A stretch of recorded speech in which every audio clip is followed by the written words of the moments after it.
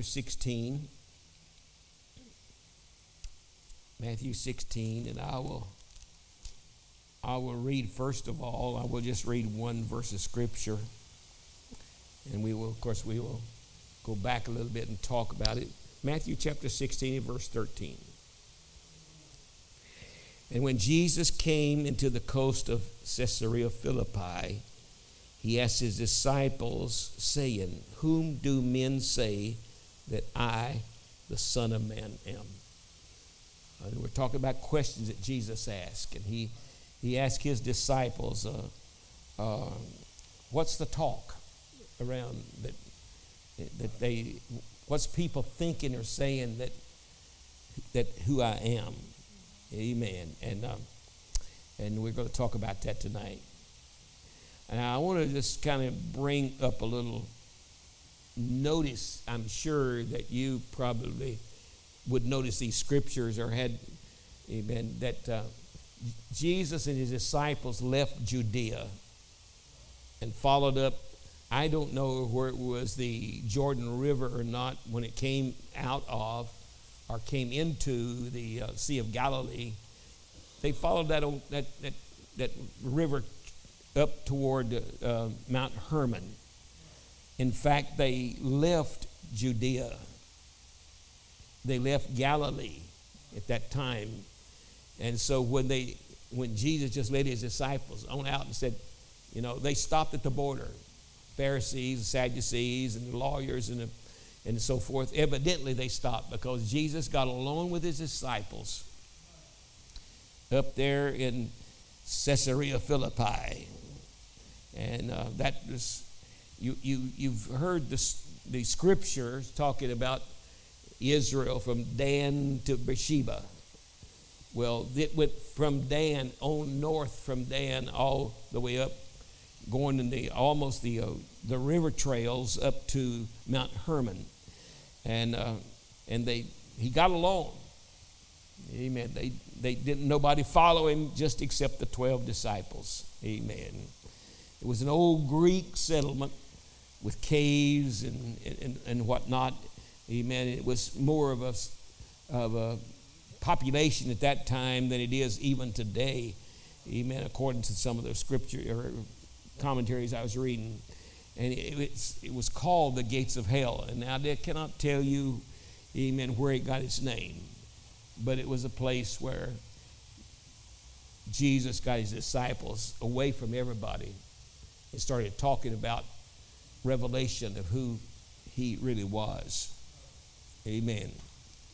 And he called those disciples up there. Amen. What's the question now? Amen. I want to know what's going through your mind. You're following me, but this is the first 6 months of Jesus' ministry. He has hardly got chosen his disciples this period of time, but yet they followed him because they thought he was Messiah. I think that's true. But Jesus asked, what was people saying? And they thought, you can read on there, and they thought that he was John the Baptist, and it's not reincarnation. They thought that they come in the spirit of John the Baptist, or Elijah, or Jeremiah, or one of the prophets. That's verse number 14. And then he said, "But whom do you say that I am?" That's his second question. I want to know, you're followers of me. You believe. I've asked you to follow me, and you believe that I am Messiah. But who do you say that I am? And Peter spoke up. Amen. Simon Peter answered and said, "Thou art the Christ, the Son of the living God."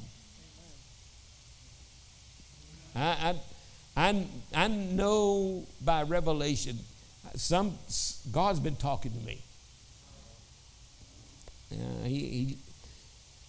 I'm going to say this not sarcastically, but God needed to talk to Peter just a little bit more in some situations. Whom do you say that I am? You're the Christ. You're the Messiah. You're the Son of the living God. And Jesus answered and said unto him, Blessed art thou, Simon Bar-Jonah. Flesh and blood didn't reveal it to you, but my Father which is in heaven. And I say also unto you, unto thee, that thou art Peter. Simon, who do you say I am? I'm going to tell you, thou art Peter. You're the rock. You've got a revelation. Amen. God has spoken to you. Amen. Hallelujah. And I'm going to establish upon that rock. Thou art Peter, and upon this rock I will build my church.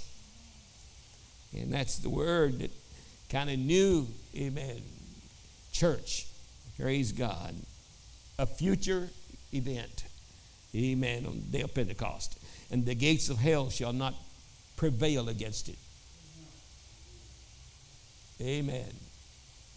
Now, I'm just going to pause there for a moment right there.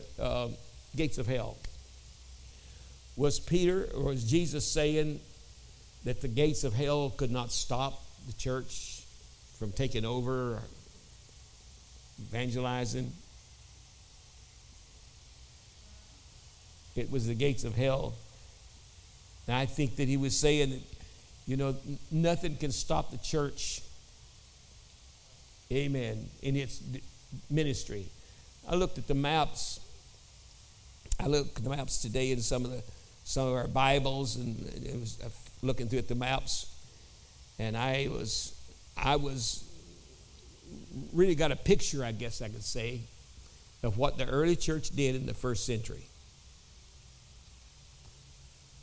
The first century church had all of the area of what we would call Syria, Assyria, in that area all the way over. Amen. And then even down toward the India. In fact, some of the disciples was slain in India. And into the west, they went all the way to England, Spain, and France, in all of the area of Germany, and all the way up, almost to the northern part of Sweden and that. But the church was spread out basically to where all the civilized world was at that period of time. The early church almost reached the world. And we are still striving to do that. Amen. Whom do you say that I am? You are the Christ. You're the God that's fulfilling all the promises of the prophets and so forth. Amen. Amen. Jesus wanted, amen, to them to affirm their faith.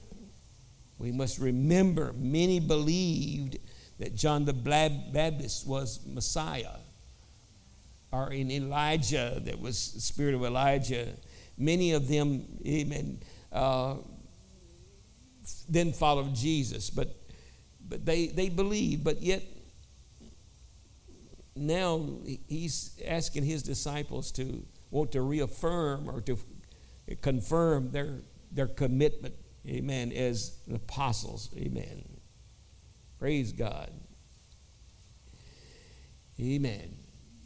And, amen, they believe that Jesus, amen, a lot of people believe that Jesus was John the Baptist. Amen.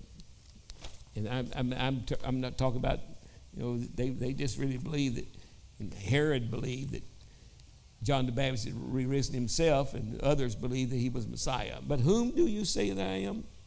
Amen. That's a good question for you and I to do today. I want to turn to Philippians. Turn Philippians, the third chapter. And we will read some verses of Scripture of some of the beliefs, I guess I could say. Amen. Philippians, amen, the third chapter, and I'll begin with reading at the 10th verse. Paul was saying, I want to know him.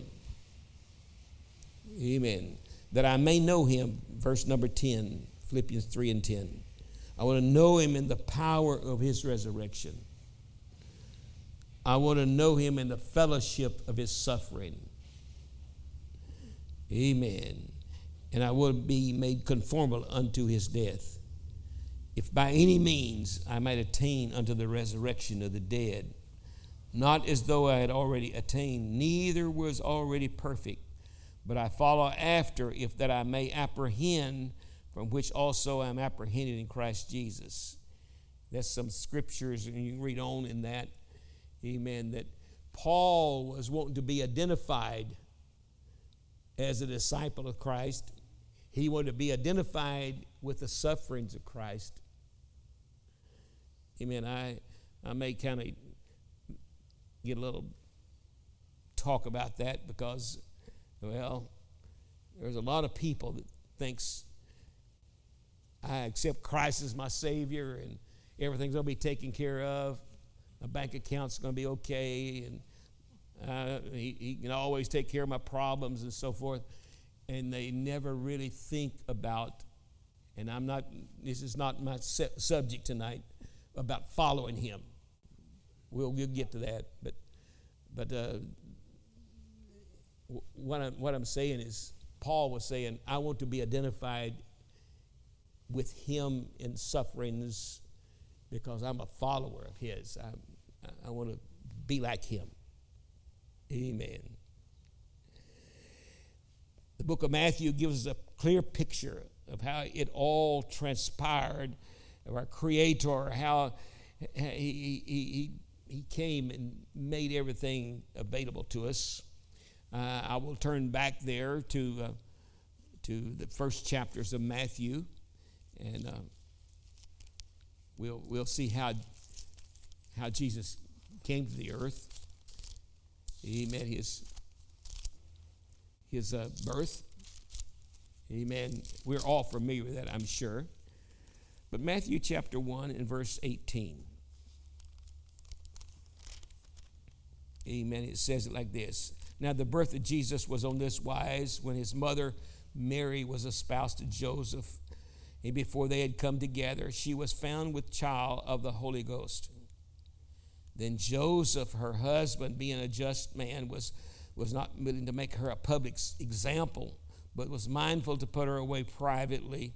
In other words, he was just wanting to let this pass away and not make a big ado out of it. But while he was thinking on the angel of the Lord, amen, told Joseph, amen, thou son of David, fear not to take unto thee Mary, thy wife, for that which is conceived in her is of the Holy Ghost. She shall bring forth a son, and thou shalt call his name Jesus. Amen. All in capital.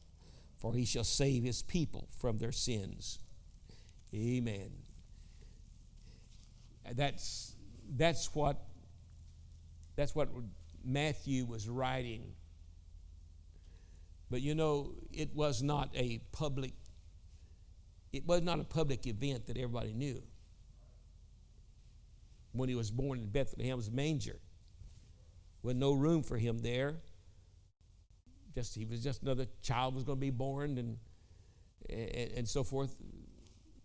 You know the story. But there was Messiah. Amen. God robed in human flesh was coming down. Amen. Thou art the Christ. I know who you are. Amen. John 3:16, for God so loved the world that he gave his only begotten Son. 1 Timothy 2 and 5 says, for there is but one God and one mediator between God and man, the man Christ Jesus. You get that?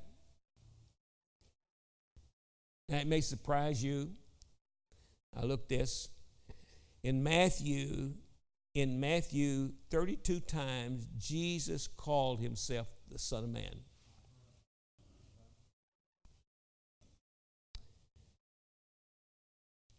There are 0 times that Jesus called himself the Son of God. Mark, 12 times in Mark, Jesus called himself. This is Jesus talking. Called himself the Son of Man. 0 times did he call himself the Son of God.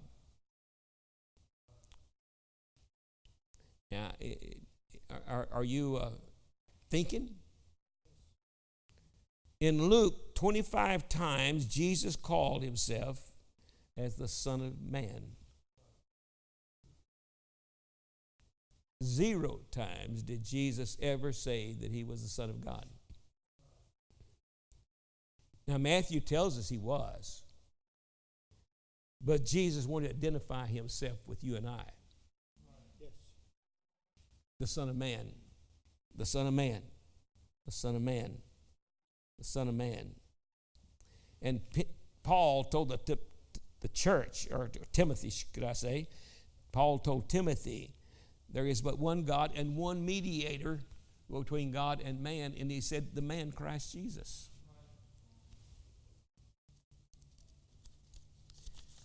John, 11 times he called himself the Son of Man, and 4 times there was that he was being identified as John was endeavoring to tell that Jesus was the Creator. He was in the world, but the world was made by him, and the world didn't know him, knew him not, and so forth. So what I'm trying to say today is Jesus was identifying himself as being our Savior. Amen. Now, I may hit on a little bit here. Let's go back to 1 Timothy. And I'll read a little bit more here on 1 Timothy chapter 2. And we'll read a little story. I could tell you the preacher that preached for this a time or two here in our pulpit. And Brother Harrelson has made mention, but 1 Timothy chapter 2 in verses 13 through 15.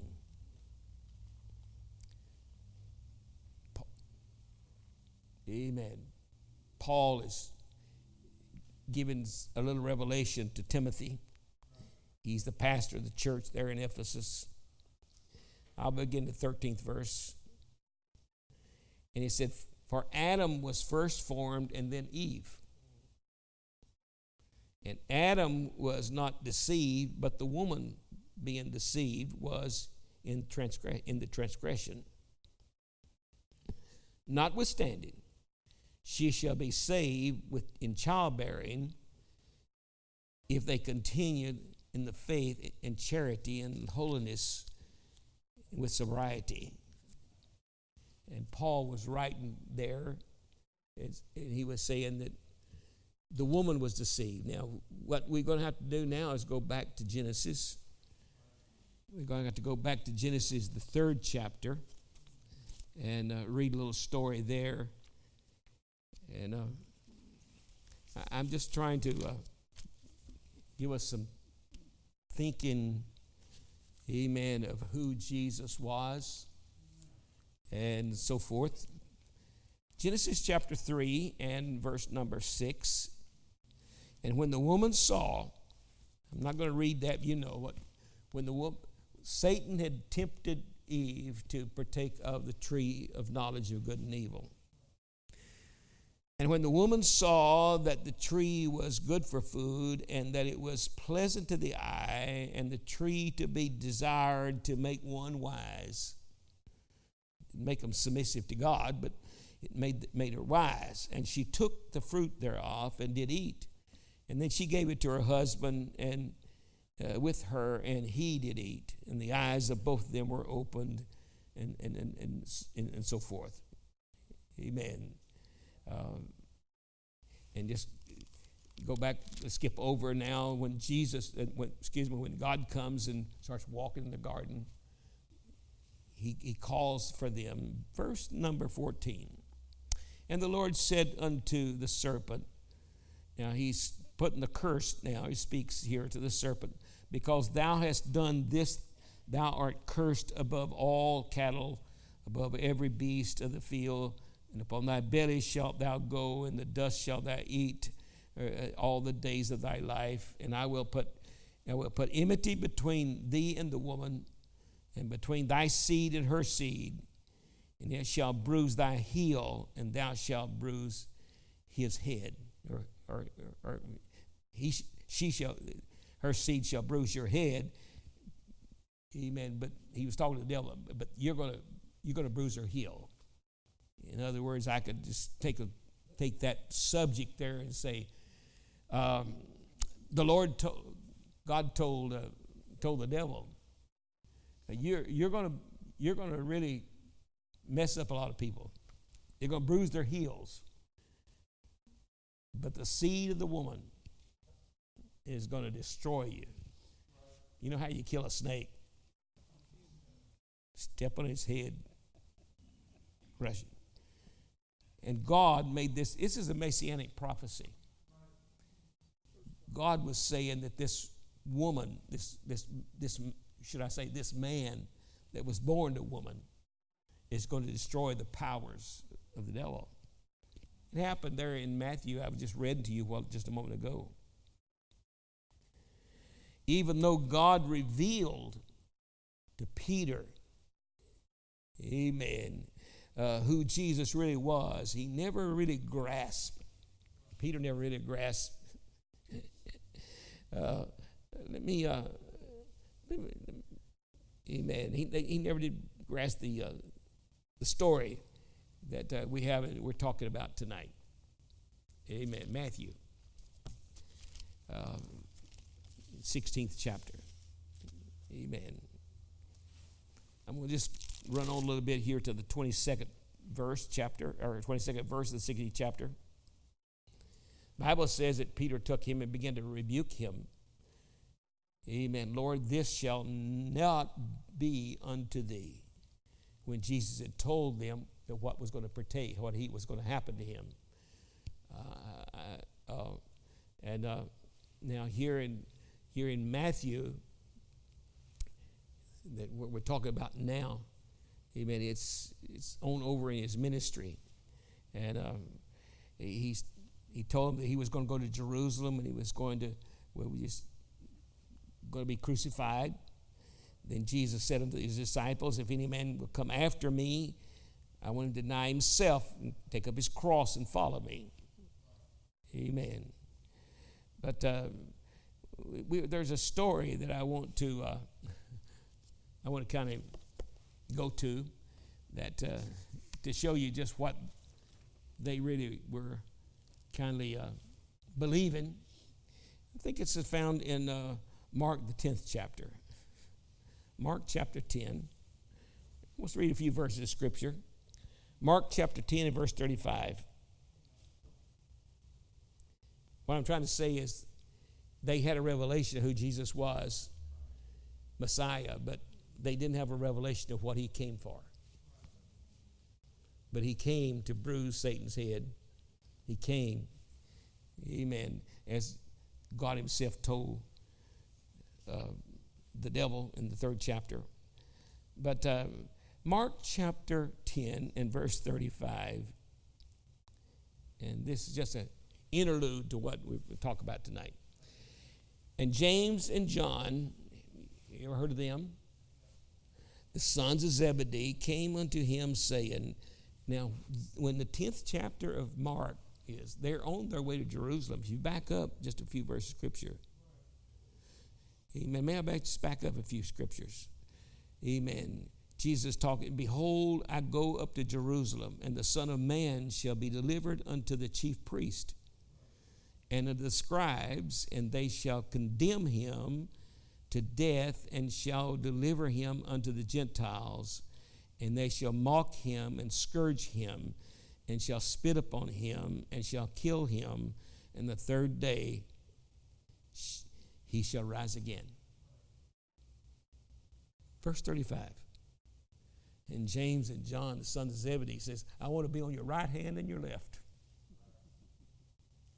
when you come into your kingdom. That's a good sermon.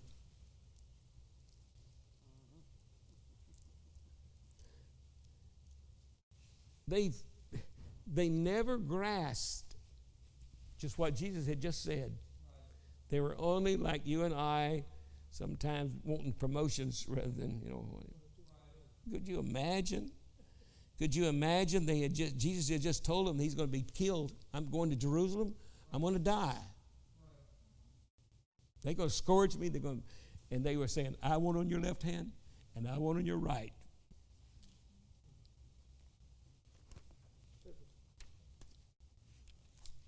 I wouldn't want to be on his left hand and his right, would you?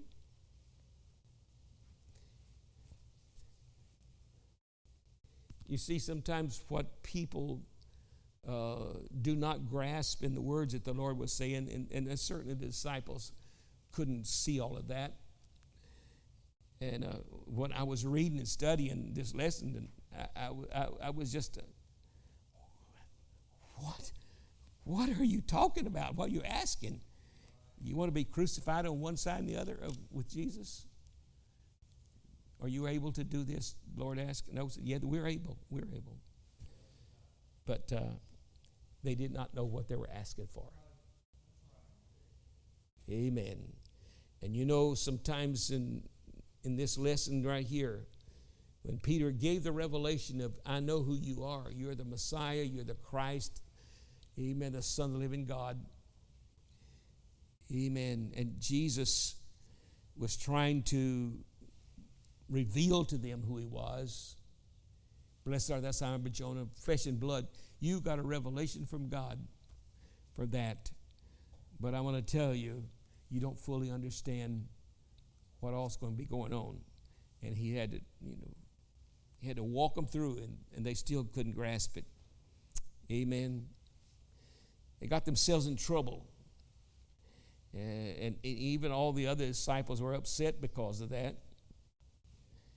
Amen. They was not wanting to be crucified with Christ. Paul said it himself, but I can turn there to Galatians. Amen. And it will tell us what Paul understood and what Paul felt of his relationship with God. It's far beyond. Amen. And maybe as we understand it, and this is my point tonight, amen, that we can be identified with him by, amen. Galatians chapter 2 in verses 19, chapter 2 and verse 19 and 20. For I through the law am dead to the law, that I might live unto God. I am crucified with Christ. Nevertheless, I live, but yet not I, but Christ liveth in me. And the life which I now live, I live in the flesh. I live by the faith of the Son of God, amen, who loved me and gave himself for me. Paul knew.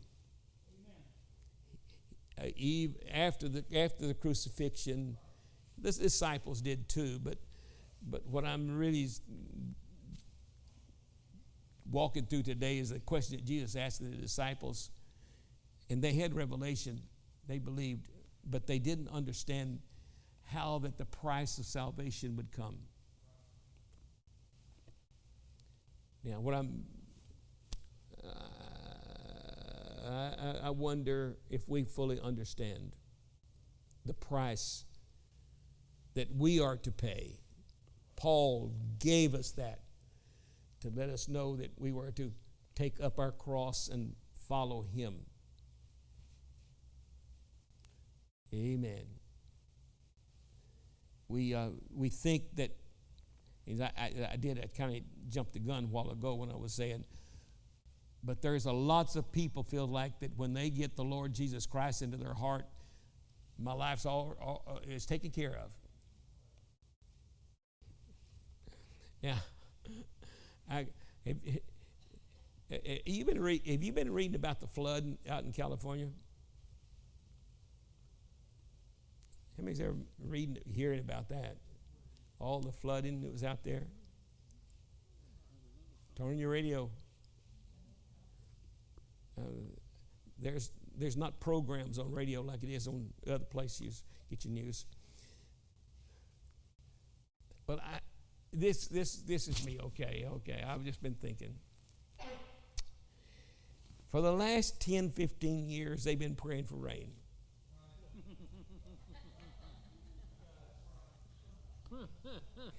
And it was dry. The lakes are going dry. Everything just parched. Lord, we want rain. We want rain. We want rain. And finally, they got broke through to God.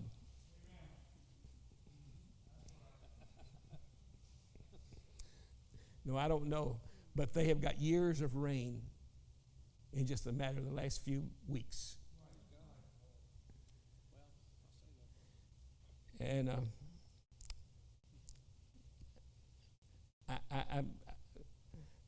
I was just thinking, okay, I can't say that what I'm saying, but I tell you what this.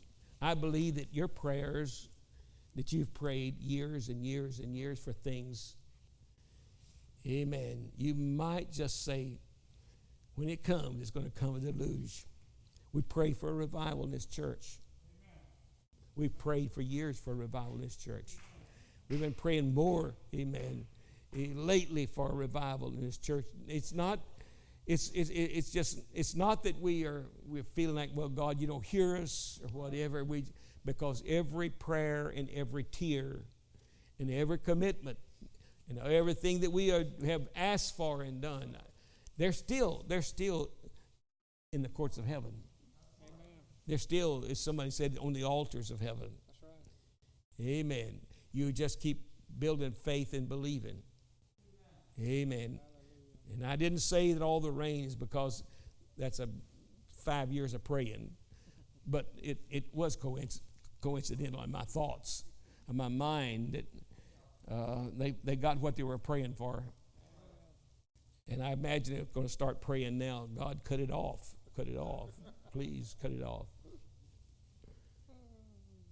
But folks, prayers are answered.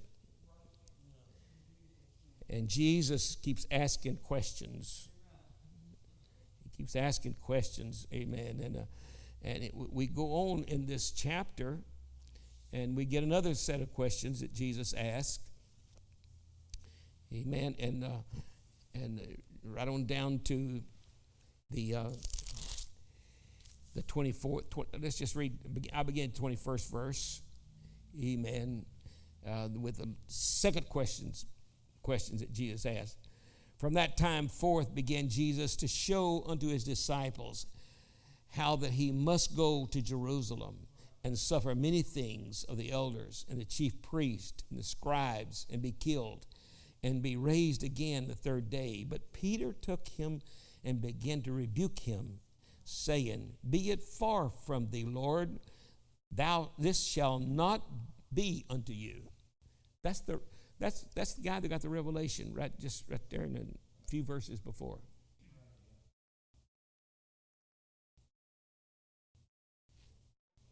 Amen. But you're not telling the truth here. Be it far from you. Not so. I was looking for a Messiah to take care of everything for us. Come on. Amen. Then Peter took him again. But Jesus turned and said unto him, Get thee behind me, Satan. Thou art the offense unto me, for thou severest not the things that be of God, but those things are those that be of men. Then Jesus said unto his disciples, If any man will come after me, let him deny himself and take up his cross and follow me. Amen. Folks, Jesus is bidding us not to get so believing that he's going to take care of all my problems, because we're here to be a committed sacrifice to him. Amen. The disciples couldn't see their responsibilities of what following the Lord was preparing for them. Now you all know, and I've read the stories, and I don't have the mind to remember it all. But 10 of those disciples he was talking to gave their lives for this gospel message. They lived with Jesus in a foggy and thinking, he'll take care of everything that I want, my needs. I just believe living for God. Amen. He owns the cattle of 1,000 hills. Amen. Amen. Some people, we've got to recognize the fact that we're here to commit our lives as a living sacrifice, offering ourselves. Hello. Peter could not grasp what Jesus had just told them of what was going to happen to him. Amen. I know that there's a lot of folks that thinks that they can get by in this world. I got some notes. I'm skipping a little bit, but the pride is what we feel like that God is going to take care of, and we're just going to live a glorious life, and etc. I've got this story I'm going to tell.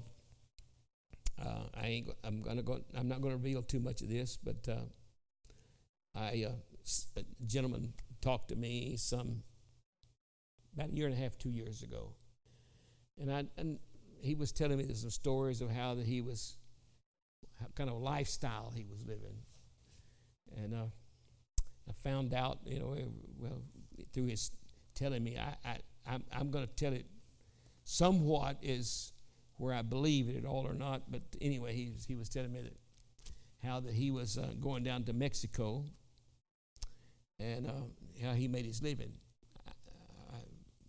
He was going to Mexico and hauling a cattle out of Mexico, and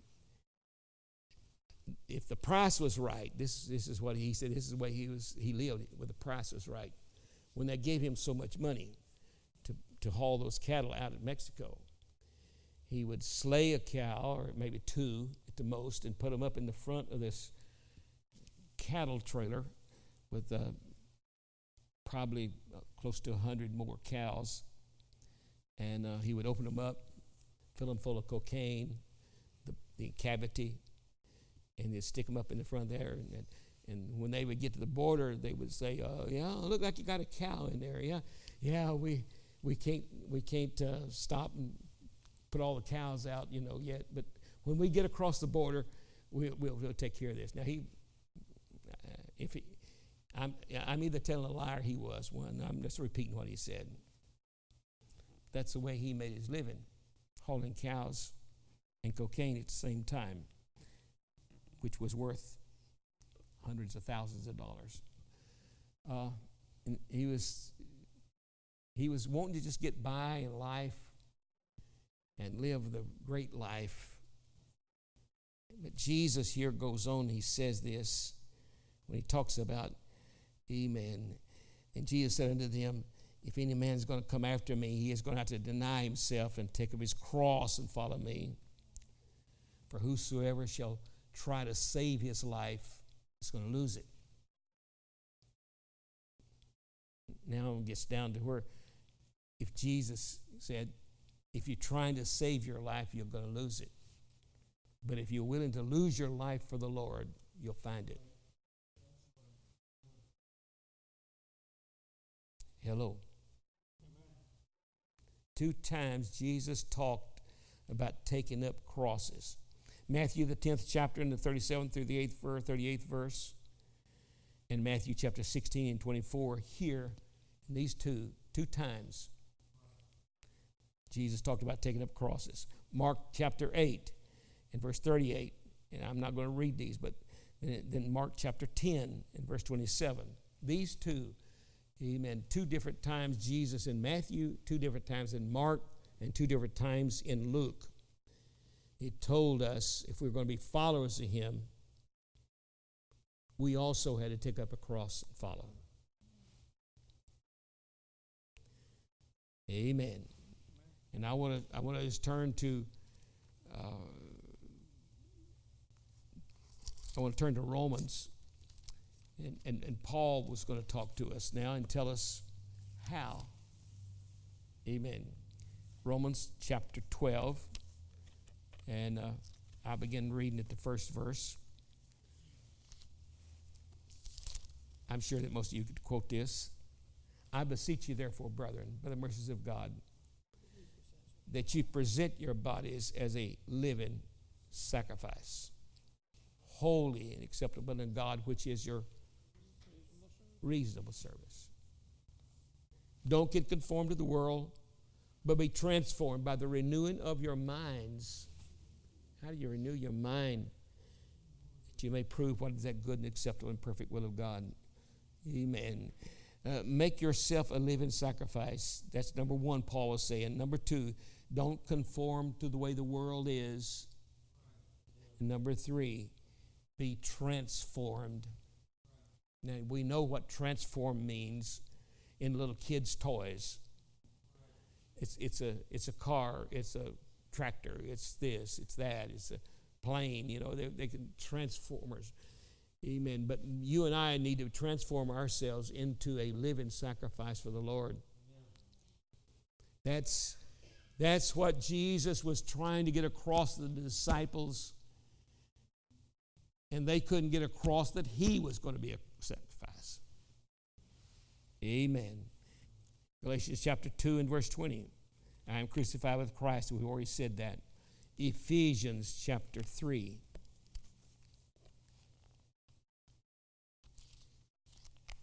And what I felt is in these passage of scriptures here, the question that Jesus was asking was trying to awaken up the disciples. If you're going to follow me, it's not going to be a good road. It's not going to be easy believism and easy going. How many well, let me see. I will ask it. How many people in Dothan you think that are lost? Sinners. They're sinners. They're lost.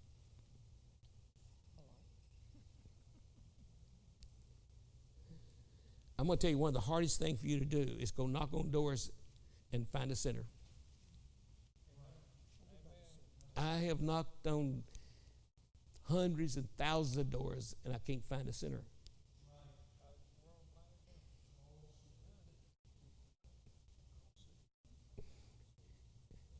That's right. You go ask them when you knock on the door and start asking them about where they go to church, and of course most of them don't go, but everything's all right.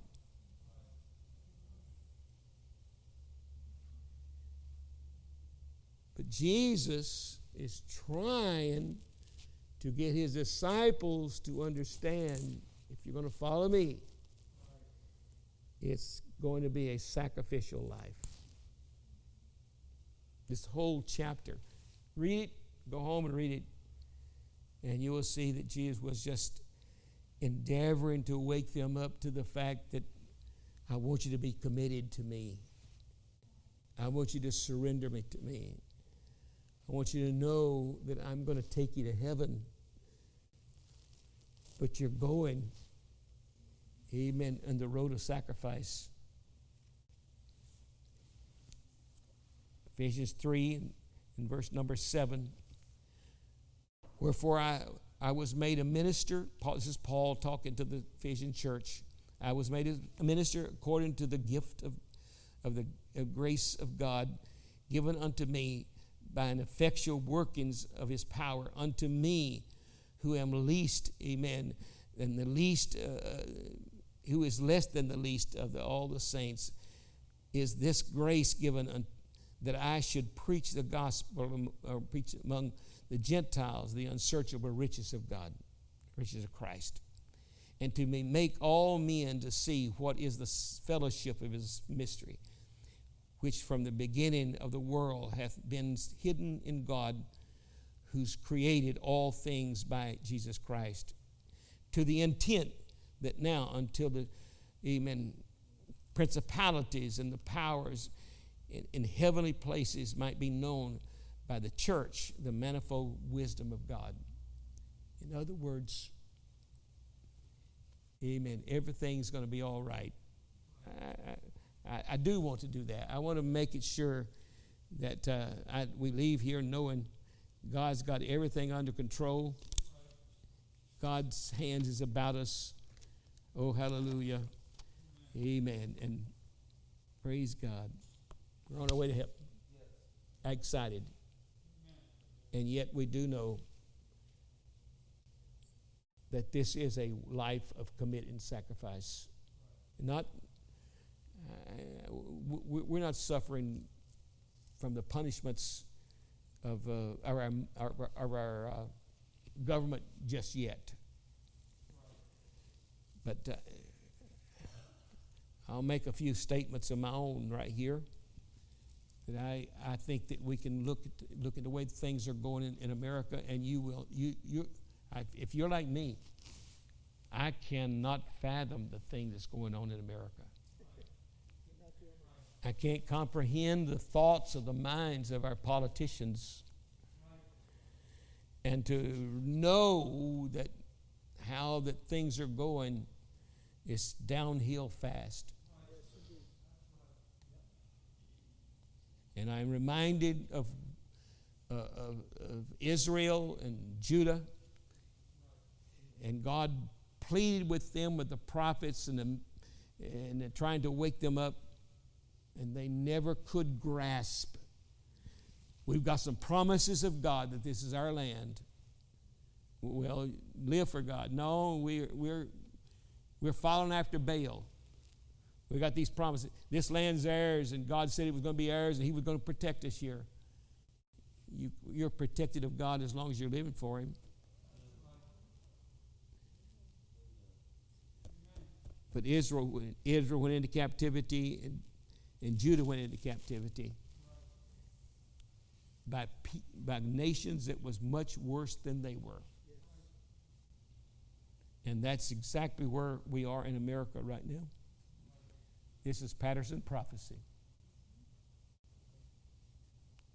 We better wake up. The church, amen, God's going to come after His church. Now, we're going to sacrifice for the evangelism, but we're not going to sacrifice because we love God and we submit to Him.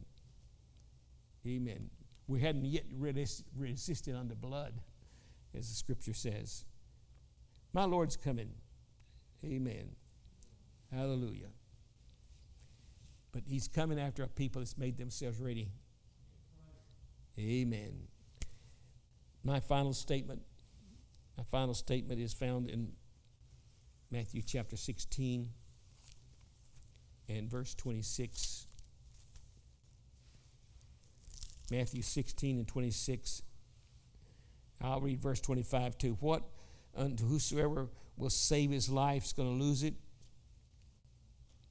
and whosoever will lose his life for my sake shall find it. And then what would it profit a man or a woman if he should gain the whole world and lose his soul? Or what will a man give in exchange for his soul? Jesus said those words after He was correcting the disciples and let them get to understand, amen, if you're going to follow me, you got to take up your cross and follow me. And He was understanding, letting us know that we've got to lose our life for Him. That means lose our whatever. But what would it profit a man if he should gain the whole world and lose his soul? Or what would he give in exchange? What is it that we would give in exchange for our soul? What do we have? You understand what I'm saying. It would be foolish to think that, and I know that there are people sitting right here that their dreams and desires is to make it good in this world. I want to have money to take care of myself, and I want to have money for this and money for that, and bank accounts and boats and cabins and stuff. It's the ideal thing for humankind, but every one of those things is a detriment to your spiritual life. I think I could say that. Forgive me for if we don't watch it. Our mind is upon getting rather than giving. But we can't give enough. What would it profit a man if he gained the whole world? Trillions upon trillions and trillions of dollars. The greatest thing that you have right now is your soul. Don't lose it for anything that this world has to offer. Lord God, I thank you. I thank you for your love for us. And I thank you for the sacrifice that you made. And I thank you for those disciples, Lord, that God, when they recognized, Lord, what they were giving up and what they were following you, God, knowing that, Lord, heaven is more important than anything else in this world. And I wish I could get that across to every one of us, and Lord, myself too, that we don't need to be thinking about existence in this world as much as thinking about yonder. And I pray, God, tonight that you would somehow help our minds, God, to be drawn to this. What can we do for you? We don't want to bear our talents.